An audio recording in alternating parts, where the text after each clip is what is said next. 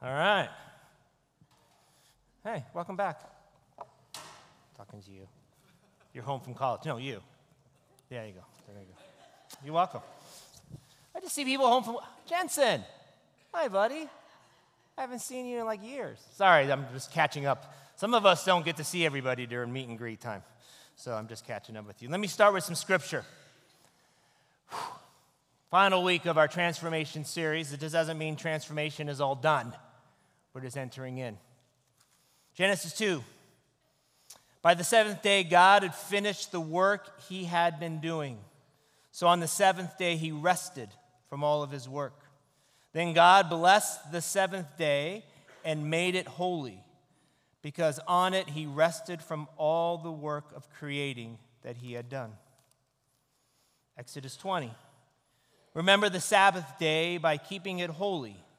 6 days you shall labor and do all your work, but the seventh day is a Sabbath to the Lord your God. Mark 2. Then he said to them, the Sabbath was made for man, not man for the Sabbath. So the Son of Man is Lord even of the Sabbath.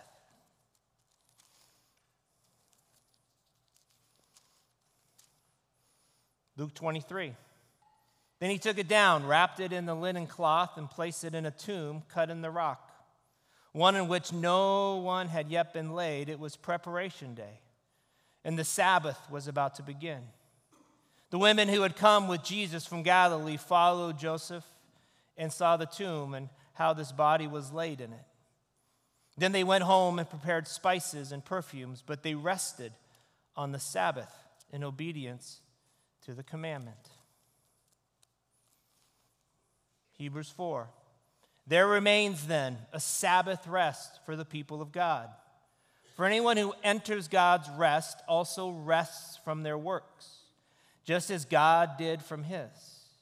Let us therefore make every effort to enter into that rest, so that no one will perish by following their example of disobedience. I'm not sure of the thoughts that come to mind as I read different parts along the story of God talking about Sabbath. I've known some people that says keeping the Sabbath is legalism. Jesus opposed it, yet they don't say that about the 9 other commandments that were laid before us. Here's the question. What if there was a holy space in your weekly rhythm? This might be the hardest thing that you ever do, because it's probably why we've ignored it for so long. Let's pray. Father, I think you open our eyes and our minds to not just the rhythms or routines of religion, but the openness and freedom that you breathe into us, our bodies and our minds and our souls. Help us to learn today. In your name, amen.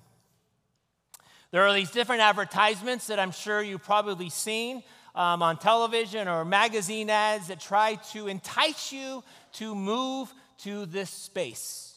I found this one, San Antonio. It says, work and play are a shorter commute away. Life works greater in San Antonio. Just joy and peace. I don't know if you've been to San Antonio. I was there. It could be an amazing place. Like that guy's like working, but he's still smiling. When's the last time you were smiling at work? There's another one in Nova Scotia, Amherst, Nova Scotia. Create a life you love. The first thing they list there is unlimited Wi-Fi so you can work remote. And then a list of other things of how your life would just be better if you moved to Nova Scotia. And then one more, just the Tourism Bureau of Nebraska says, there's nothing to do here.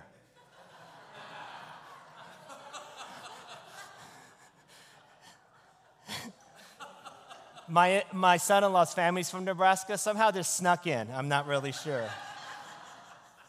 It kind of says, boring people get bored, but non-boring people find buckets to float in down the river. Move to Nebraska. What are they selling? They're selling a life, a rhythm. They're selling Sabbath. In every single one of these, you can find so many ads of people that are in their bathrobe having a cup of coffee on the deck overlooking. They're selling Sabbath. The beautiful space, though, is that Sabbath isn't something to purchase. Sabbath is something that has been written on our hearts. Dallas Willard wrote this: hurry is the great enemy of the spiritual life in our day. You must ruthlessly eliminate hurry from your life because there's nothing else. A life of hurry tells our bodies, our minds, our souls that we have no limits. Have you ever lived in such a way that you're like, I don't really have limits, that's why I sleep for 4 hours a night? But a life of hurry, if you're honest, can do some damage. I know the times in my life when I've had a life of hurry, it shows up in different areas. Relationally, it starts to wreak havoc. My words are really short. I wished people would just stop bothering me. I start thinking, man, everybody in this world is annoying. And then I realize I'm probably the one. But everything is hard.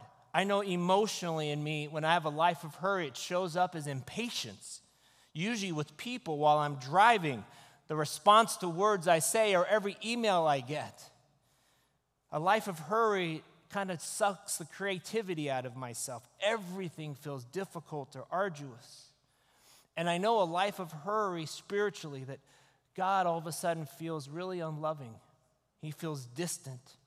And then I found myself asking, God, what do you want from me? And then I realized I'm just trying to squeeze him in. I realized that in many ways, I can start living as a machine instead of a soul.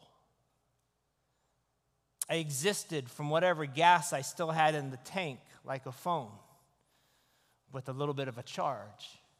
Let me try to explain it to you this way.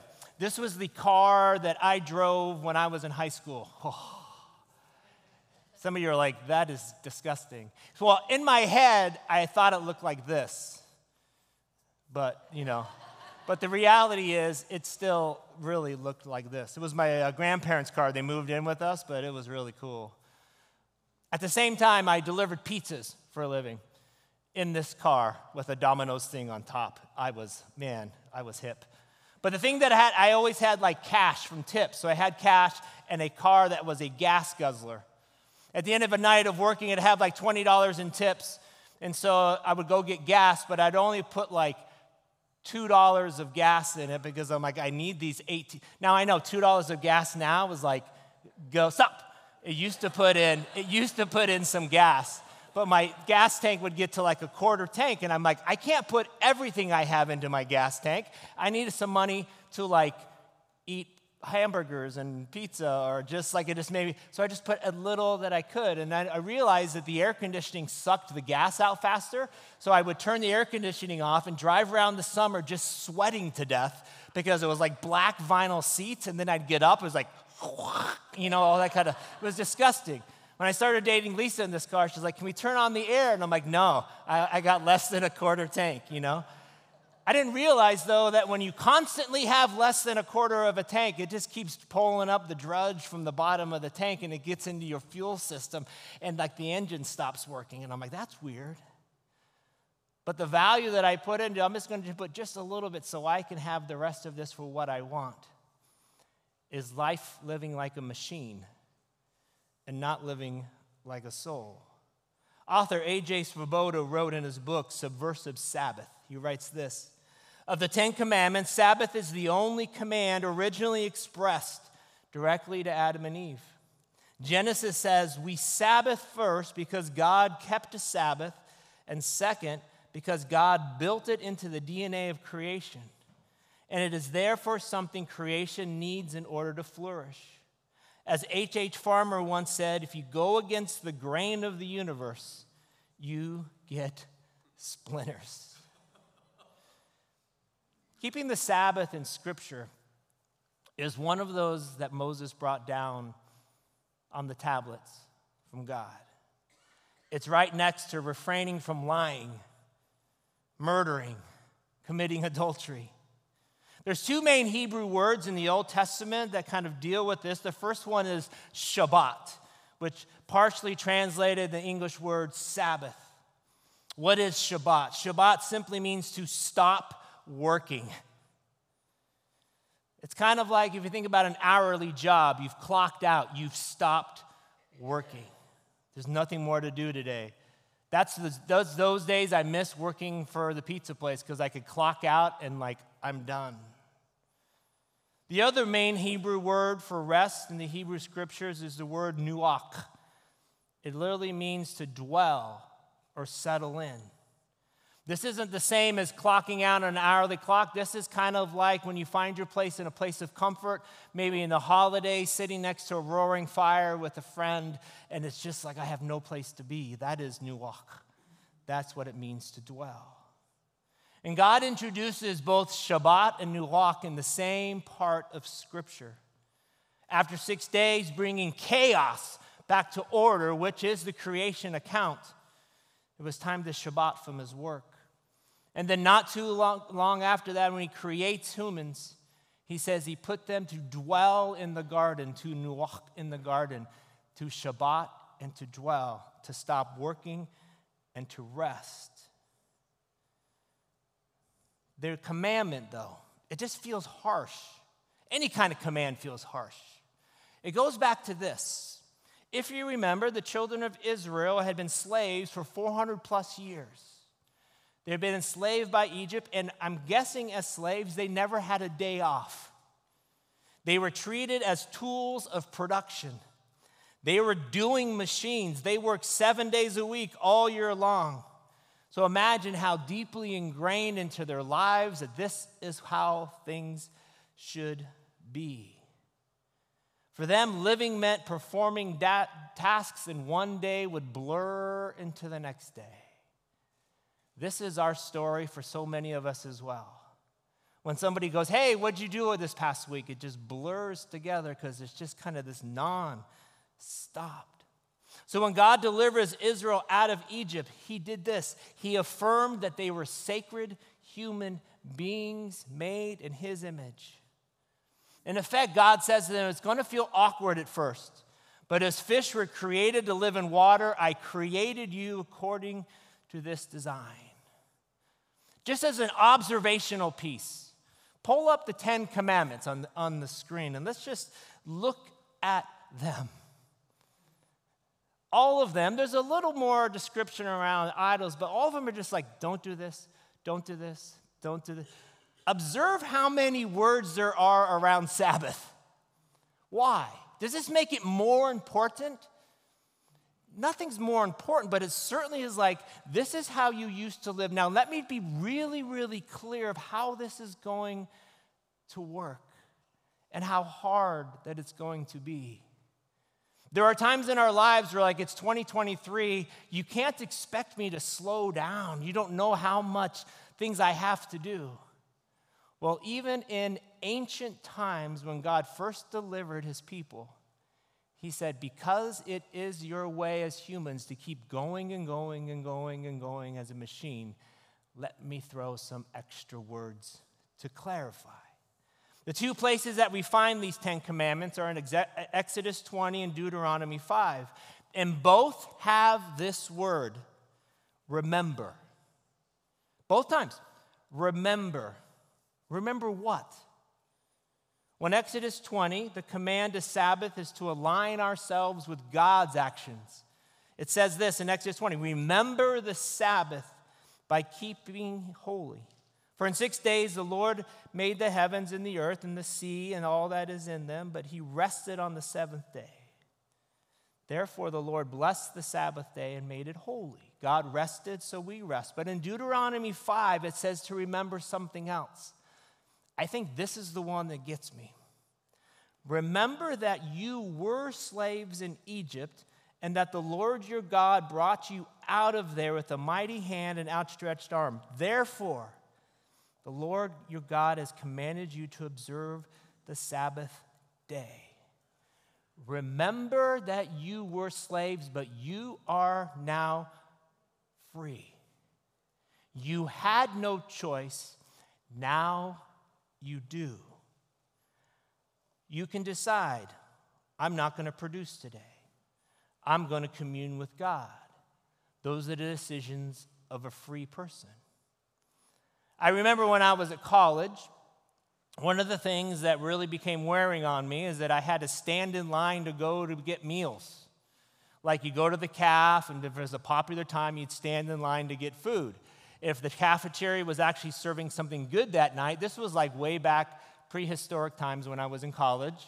So that every once in a while, once a quarter, they'd have steak and shrimp night. And all of a sudden, everybody came out with like free steak and shrimp. It was terrible, but we thought it was amazing. But I remember coming home from college realizing I don't have to stand in line for food. I would go to the refrigerator and I'm like, there's all this free food. That's how it was in my head, that just free food showed. I didn't realize my parents were buying this food, but I'm like, I just love being home. I don't have to stand in line for dinner. But what if I came home and I still just stood there? And my parents said, what are you doing? It's come eat. I'm just standing in line for dinner. If I was to continue to do that, that is the practice of not a free man. Free people sit and eat because they're invited to do so. We Shabbat in order to ruach. We stop in order to intimately dwell with God. I think we all still have an issue with Pharaoh. You're like, what do you mean? I'm not an ancient slave. There's an external Pharaoh. This external Pharaoh would be the kind of boss that drives you, that pushes you, that demands things from you. We have laws in our country to protect ourselves from these kinds of people. Maybe you're that kind of person where you're driving people more, or you're under that.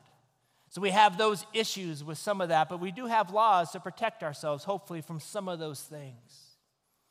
But the one that I think unites us all is that we all have an internal Pharaoh. The internal Pharaoh says things like, you should do this. You need to keep up. If people knew that you don't really know what you're doing, they're going to think less of you. So keep pushing, keep driving. Those moms that you're comparing yourself to, they're better than you. Those successful guys, they're better than you. The internal Pharaoh continues to push and drive and tell us things. My friends, God has freed us from the bondage of pharaohs. And it's that internal one I want you to hear today. That living as freed people, as Jesus who has freed us from those things says, breathe, rest, spend time with me. The Sabbath is God's built-in rhythm to stand up against these external and internal pharaohs of our lives. Maybe this might help you understand a bit. I'm sure you're all familiar with the term burnout. Are you not? Sometimes we don't realize when we're burned out, but this is what I've discovered. For many, burned out arises from this chronic stress going unmanaged. Henry Nouwen writes about it in his book, The Beloved. He says, aren't you like me, hoping that some person, thing, or event will come along to give you that final feeling of inner well-being you desire? Don't you often hope maybe this book, idea, course, trip, job, country, or relationship will fulfill my deepest desire? But as you long, as you are waiting for that mysterious moment, you will go on running helter-skelter, always anxious and restless, always lustful and angry, never fully satisfied. You know that this compulsiveness that keeps us going and busy, but at the same time makes us wonder whether we're getting anywhere in the long run.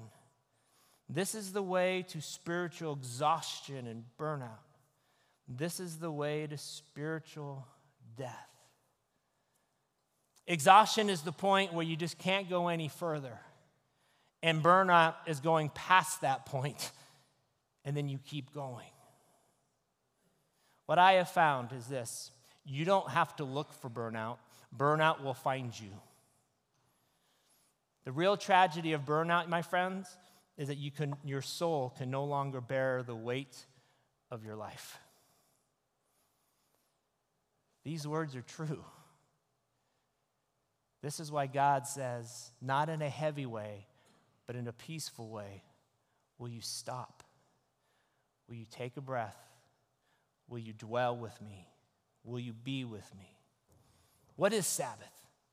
Sabbath really is this. It's stopping with Jesus. It's delighting in Jesus. It's resting in Jesus. Remember that verse from Hebrews 4 right at the beginning. There remains then a Sabbath rest for the people of God. For this rest is built into the fabric of creation itself. Sabbath is practicing the rest that Jesus invites us to. We all get rest and relaxation when we're exhausted. I think the key to a life of transformed life, of having Jesus in the spaces where we're allowing him to do the work he wants to do, is to work from our rest, not just rest from your work. What if you brought into the situations the reality of what Jesus is doing in your life?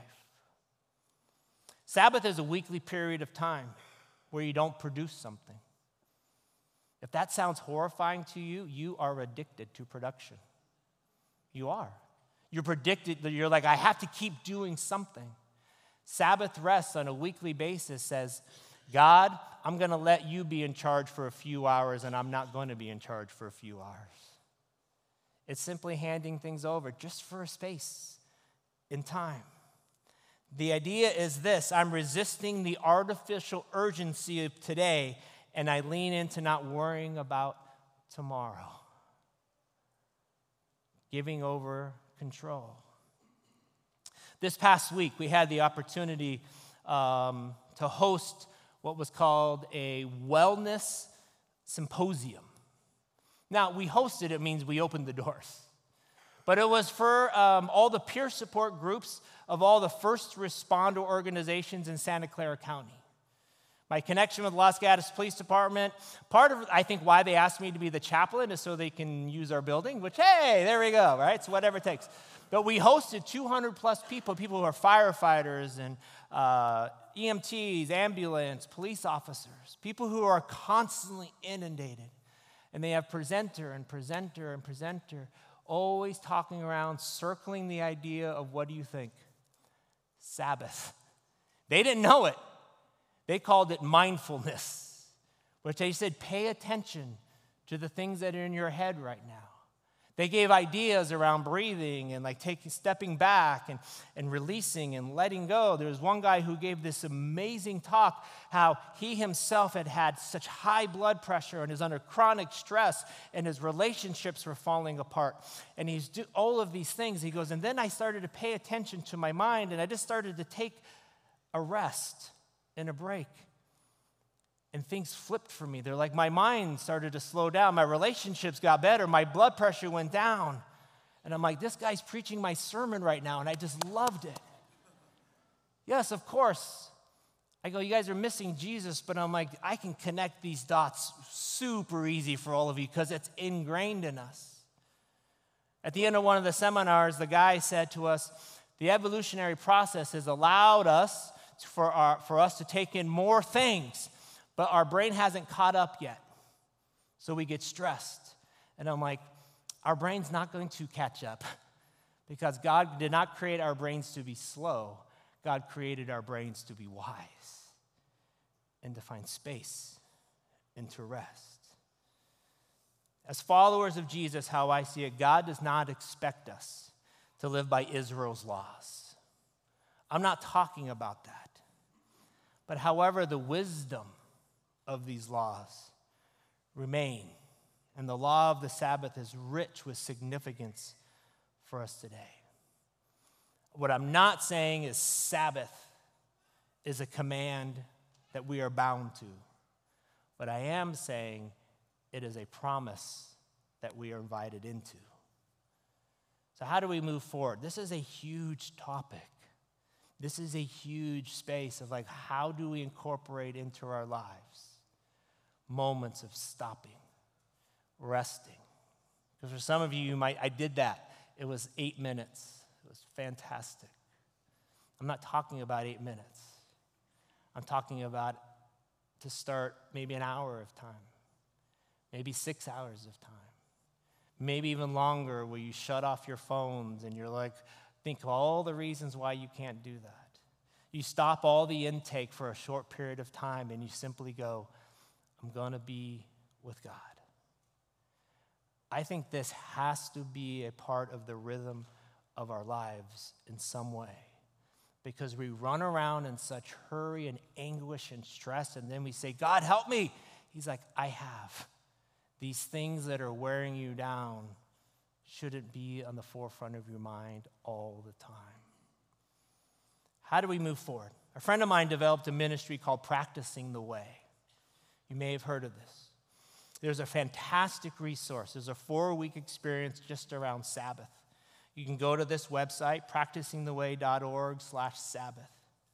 All the videos and curriculum are right there. If you have a small group already, I strongly encourage you to go through this 4-week practice. Maybe grab some other people that you know if you're not in one and go through this. Maybe you just want interested yourself. Go through this on your own. But here's my warning.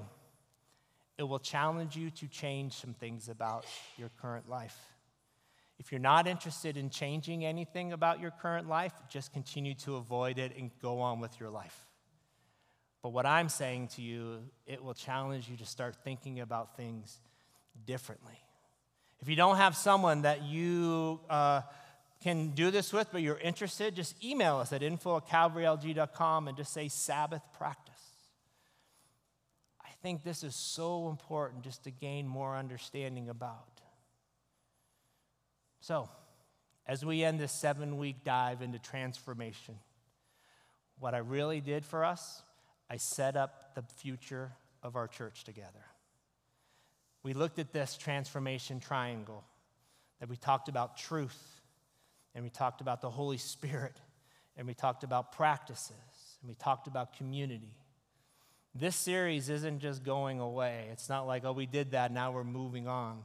This is something that will continue to go, that will be reinforced and experienced in many different ways, specifically the practices. Can you imagine being a part of a community of people that pray daily together, listening for God's voice each and every day, that we fast together, deepening our dependence on God, that we stop and dwell together with God, experiencing God's goodness together?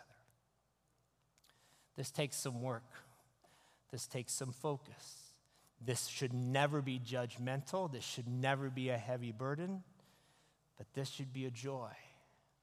I encourage you, each week we've given you a card, the last 3 weeks, around prayer, around fasting, around Sabbath. Take those cards. If you've lost them, we have them in the back. Just put those cards somewhere where you're going to see them.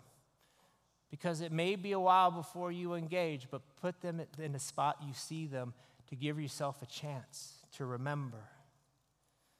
You see, I don't know about you, but an easy life is not often an option. It hasn't always been an option for me. It very rarely is. An easy life is not an option that's been presented to us. But as Jesus said, an easy yoke is. Let's pray together. I want to encourage you, if you feel comfortable or safe, just to take a posture of receiving. I just open my hands up to God. I do this as I pray. I do this when I commune with God. It's just my way, because my life has been filled with cross-armed. And just open up to God. And take a moment and just pay attention to all the things you might be thinking about right now. My encouragement is invite God to take all of those things on himself for a bit. You can ask him for all of it back in a moment, but just let go. In our minds, we have so many reasons why, Dale, you don't understand. My life is so busy, I can't stop. I understand. Dale, there's all these expectations. I know. Pharaoh still exists. But transformation takes place, and the Spirit takes place of just standing up to the internal shoulda, woulda, coulda demands. God invites us into a weekly time of just rest with him. Let me read these words over you from Eugene Peterson's paraphrase of Matthew 11. Are you tired, worn out, burnt out on religion? And come to me. Get away with me and you'll recover your life. I'll show you how to take a real rest. Walk with me and work with me. Watch how I do it. Learn the unforced rhythms of grace. I won't lay anything heavy or ill-fitting on you. Keep my company with me, and you'll learn to live freely and lightly. God's offer, how he created you, was to be free of the worries of anxiety, to let go of the burnout, not just by being self-willed, but by stopping and saying, God, I'm going to let you be in charge for a little bit and not me. May we be a community of believers